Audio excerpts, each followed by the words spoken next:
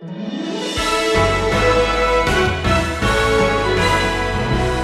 it interesting, ladies and gentlemen, how the same event can bring two entirely different interpretations?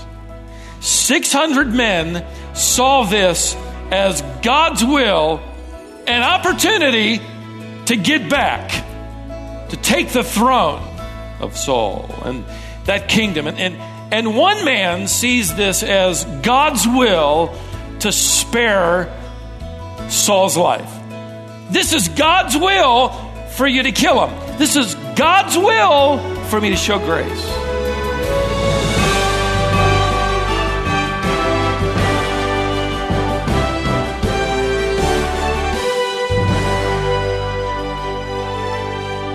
King David faced a difficult choice. King Saul was trying to kill him, and all of a sudden, David had the opportunity to end the conflict and rivalry once and for all. King Saul was vulnerable, and David had the opportunity to kill him. And really, wouldn't it be self-defense? But David would not lift his hand against God's anointed king. In all of this, God was trying to get Saul's attention and drive Saul to repentance. This is wisdom for the heart. Stay with us as Stephen Davey opens God's Word with a lesson called The Cat and the Mouse.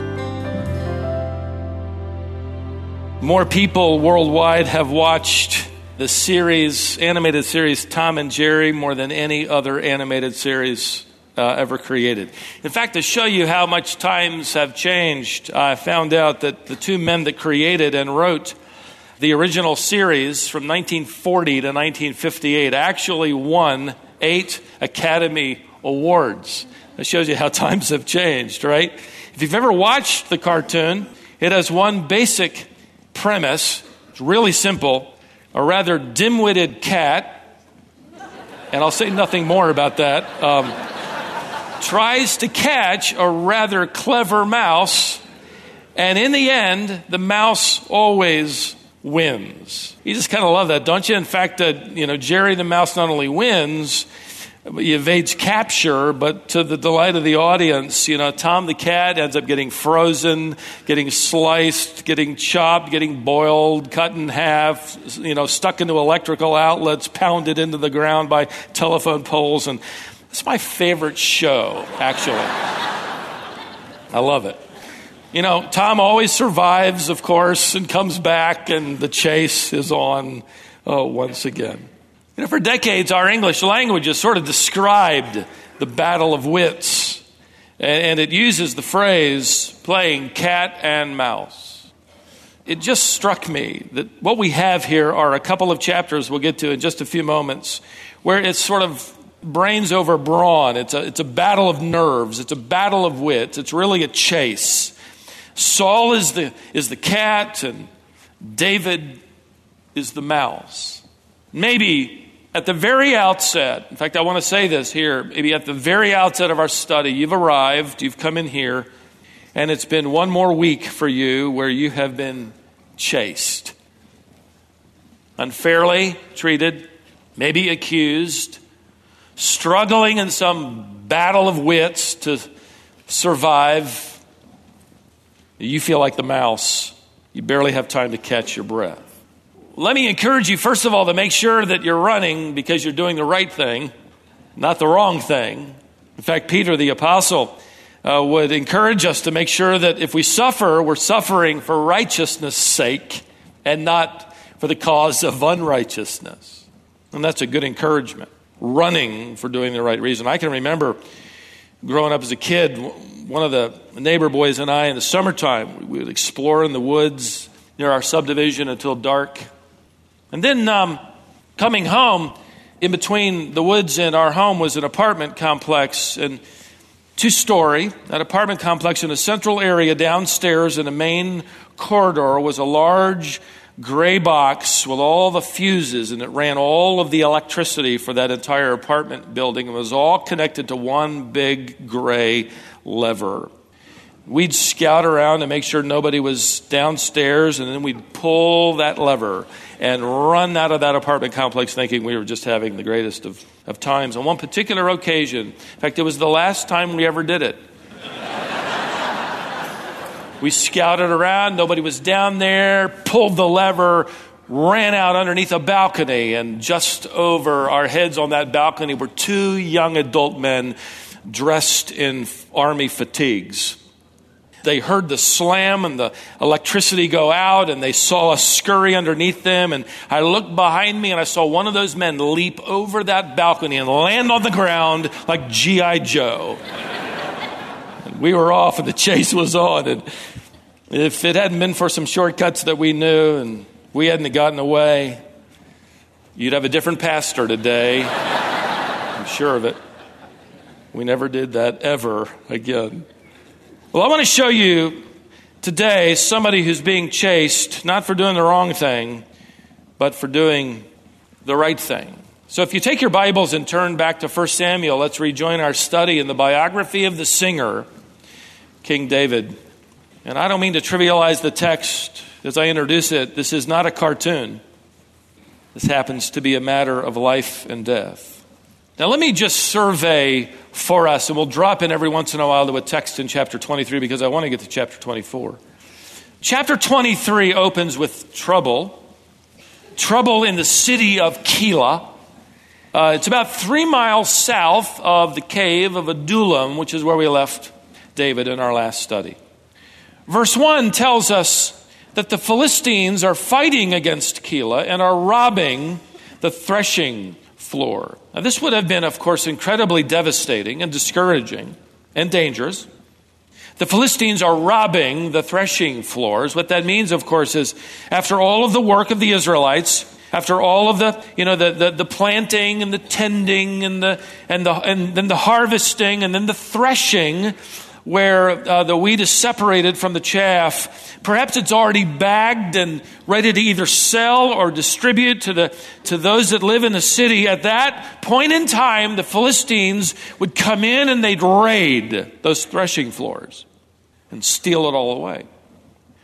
Somebody tells David, the chapter opens. We're not sure who, but what I love is the fact that David, here he is on the run for his life with his now 600 mighty men, and they care enough about Israel that they go to help. In fact, here at this moment, David is acting more like the king than Saul. And so they gather their forces and they basically attack the Philistines. They push them back. They liberate the city. They save the day, and evidently they're invited to stay in the city. And so now they're invited indoors after perhaps months on the run, and they're given more than likely the first homemade meals they've had in quite some time.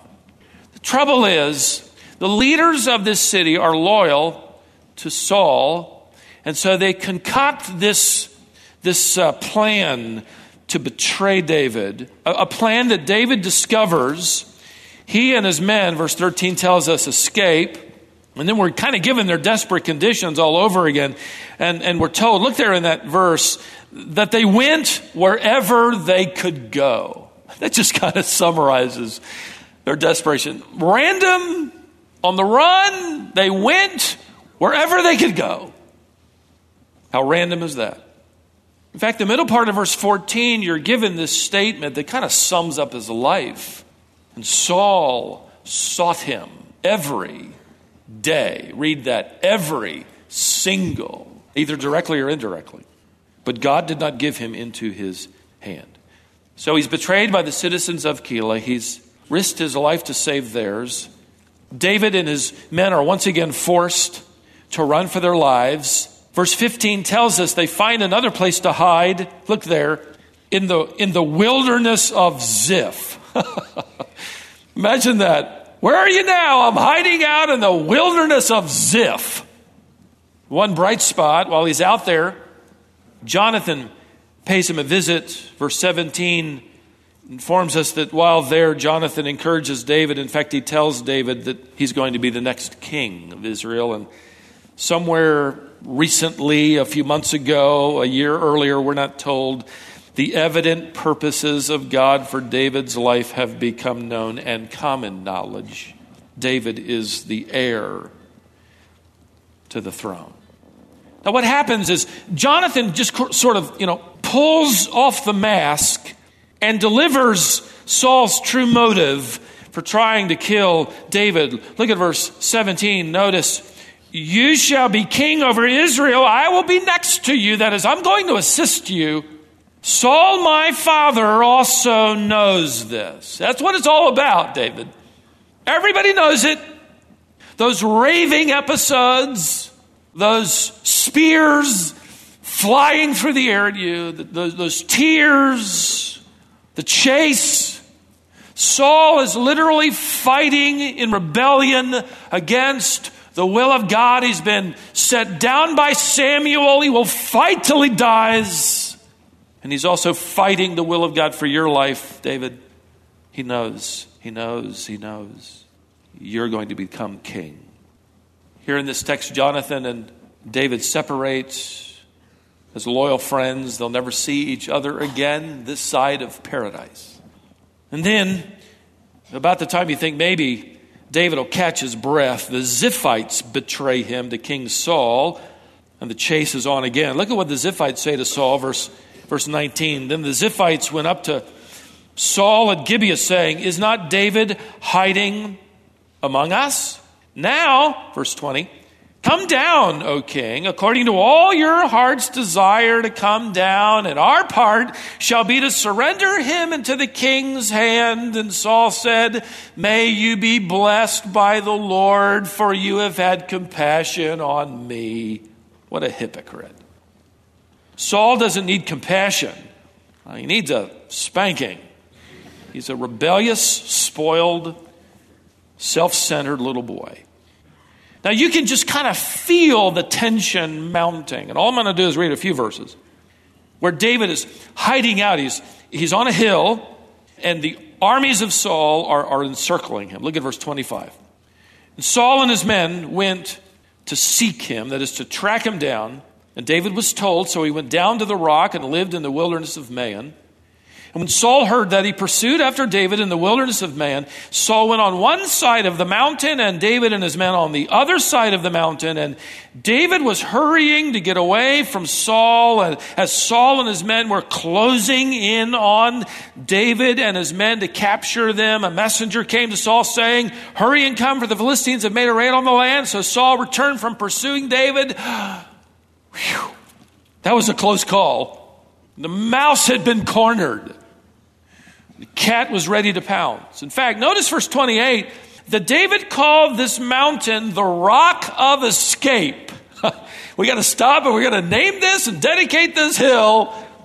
Thank God this is the mountain or the Rock of Escape.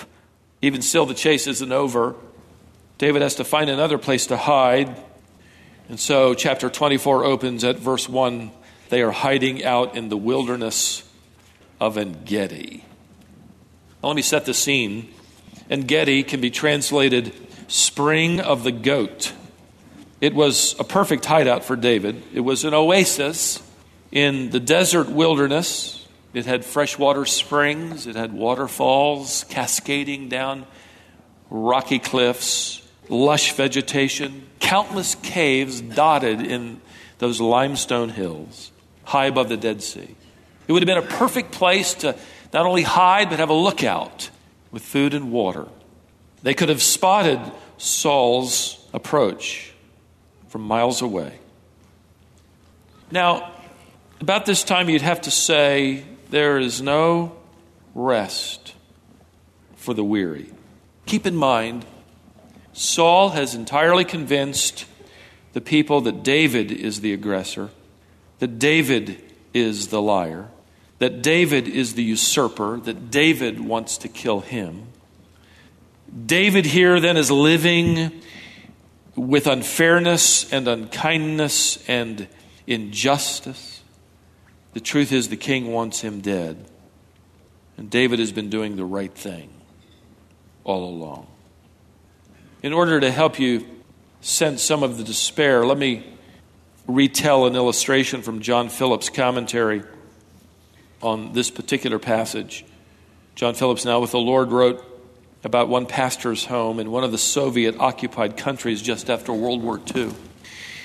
A Lutheran pastor and his family served in a church there. The Lutheran pastor had an attractive single daughter who worked in the office of a government agency, communist government agency. Eventually, the Communist Party secretary, her boss, gave her a choice. Either she became his mistress or her father would be arrested on trumped-up charges. The church closed. The ministry ended. Under constant pressure and in growing fear for her father's life, without her parents ever knowing, she tragically gave in. Within a few months, she discovered that she was going to have a child. In anguish, guilt, and despair, she hung herself. She left a note in her pocket explaining what had brought her to utter despair in taking her life. A party leader found her body and the note inside her pocket, and he confronted his superior with the note. The official denied it, took the letter, and then privately tore it up. He then secretly forged another letter, supposedly from this young lady, slipped it into her pocket, and when she was found by officials, the note said that she had been molested by her father and could no longer stand the shame. The police arrested the father. The church was closed. He was sent to prison, where he was often beaten by the other prisoners who hated such criminals. All the while, this pastor, his wife and family, the church, grieved with these surprising, unexpected, unexplained events. Several years later, that Soviet official responsible for the death of that young girl was arrested for embezzlement and placed into the same prison and into the same cell. He confessed to this pastor the truth. For the first time, they now knew the story. And to this man's utter amazement, this father forgave him, claiming that the purposes of God would fully be accomplished and understood one day. Take how you feel right now and apply it to this man, David. Because we know the end of the story, we just skip over and go, yeah, he's being chased. He's lost his wife, his prospects, his hope. In fact, as he's on the run, he will write one of his famous songs relative to what's happening in this context we're studying today. And he will say, "O God, save me by thy name. Vindicate me by your might. For strangers have risen against me. Ruthless men seek my life. Behold, God is my helper. The Lord is the upholder of my life." In other words, God, if you don't hold me up, I'm not going to make it one more day. It's only at this moment that something unbelievable happens. In fact, 600 of David's men will unanimously agree it can only mean one thing, that God has given David the opportunity to settle the score, to strike back, to get even. Look at verse 2. Then Saul took 3,000 chosen men out of all Israel and went to seek David and his men in front of the wild goats' rocks. Now let me just say a few words here. Saul has now chosen 3,000 elite troops. These are the best. These are especially skilled warriors. David has slipped away, not this time. He's going to chase him down and he's going to crush him. Now David would have been able to see miles away. He would have seen Saul, and they chose a cave. Verse 3 references the sheepfolds. What this is referring to is how shepherds would would place walls of stone around cave entrances to create a buffer and protection for sheep that they would bring into the cave. David has chosen one of those caves. Now look at verse 3. And Saul came to the sheepfolds by the way where there was a cave, and Saul went in to relieve himself. Your translation may read, he covered his feet. It's a euphemism for going to the bathroom. I think this is earthy. It's simple, but I think God has given us this fact to let us know that Saul at this moment is totally vulnerable to an attack. He has no idea that 600 pairs of eyes are watching him sit there in that Texaco gas station reading his newspaper. I mean, scholars, in fact, add the comment from historical studies on even these rather transparent issues that Saul suffered from constipation. It was called, even back in ancient days, the curse of kings. All that to say, Saul wasn't in that cave for a few seconds, more than likely struggling to relieve himself, evidently so distracted, perhaps in quite a bit of discomfort, almost as much discomfort as my own right now in having to explain this verse to you. Let's move on.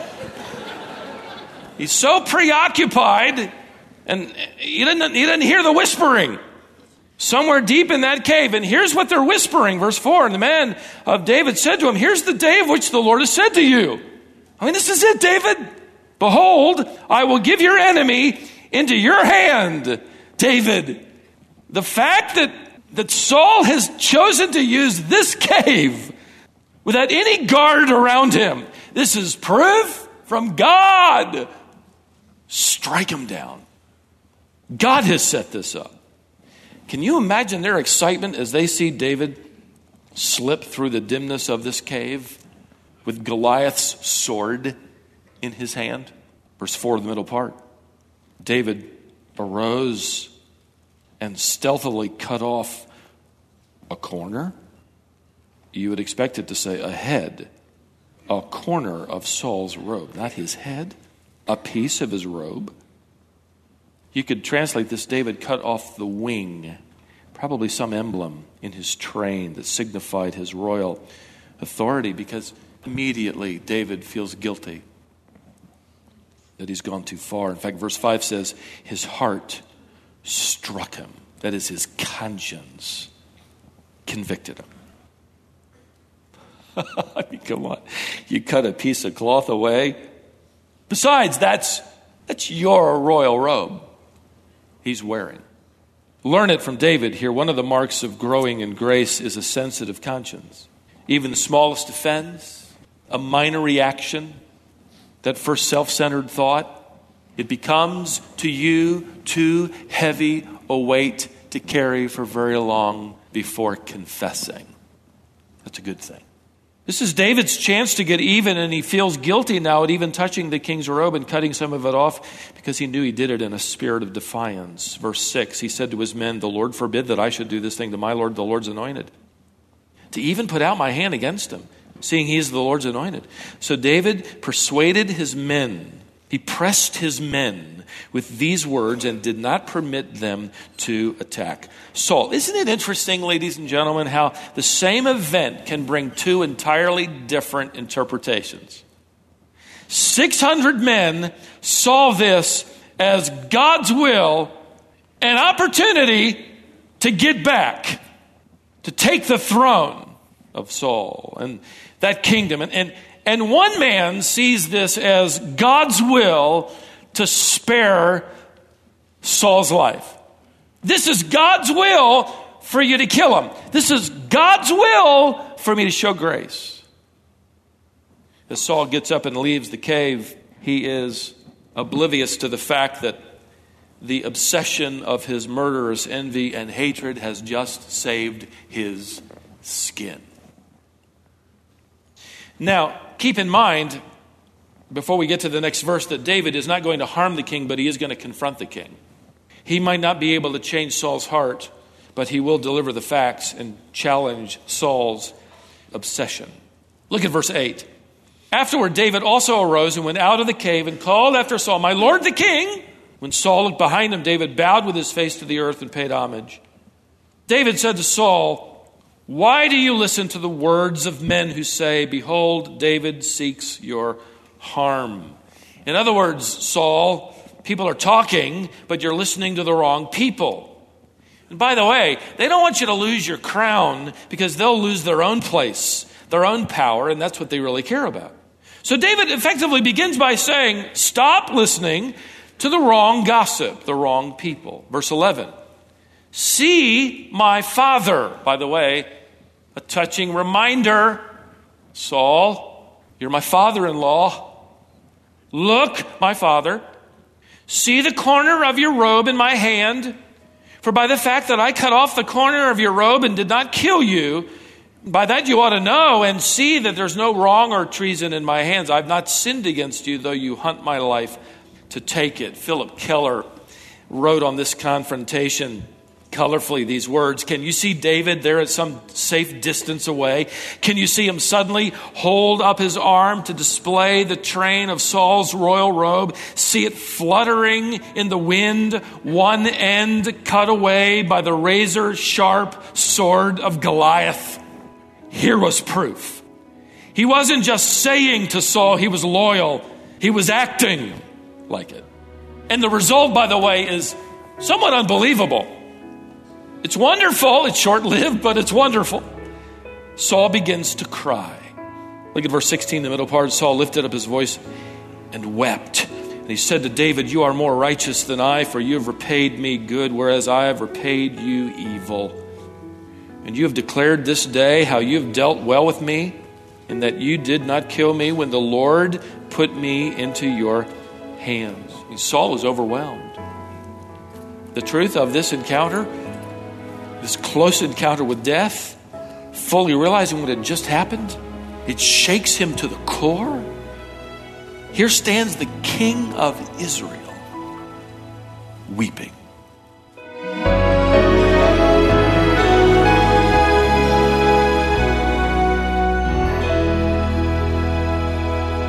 King Saul is weeping over this situation, but will anything really change for him? We're just about out of time for today, so we're going to conclude this lesson on Monday when we return. Thanks for tuning in to Wisdom for the Heart.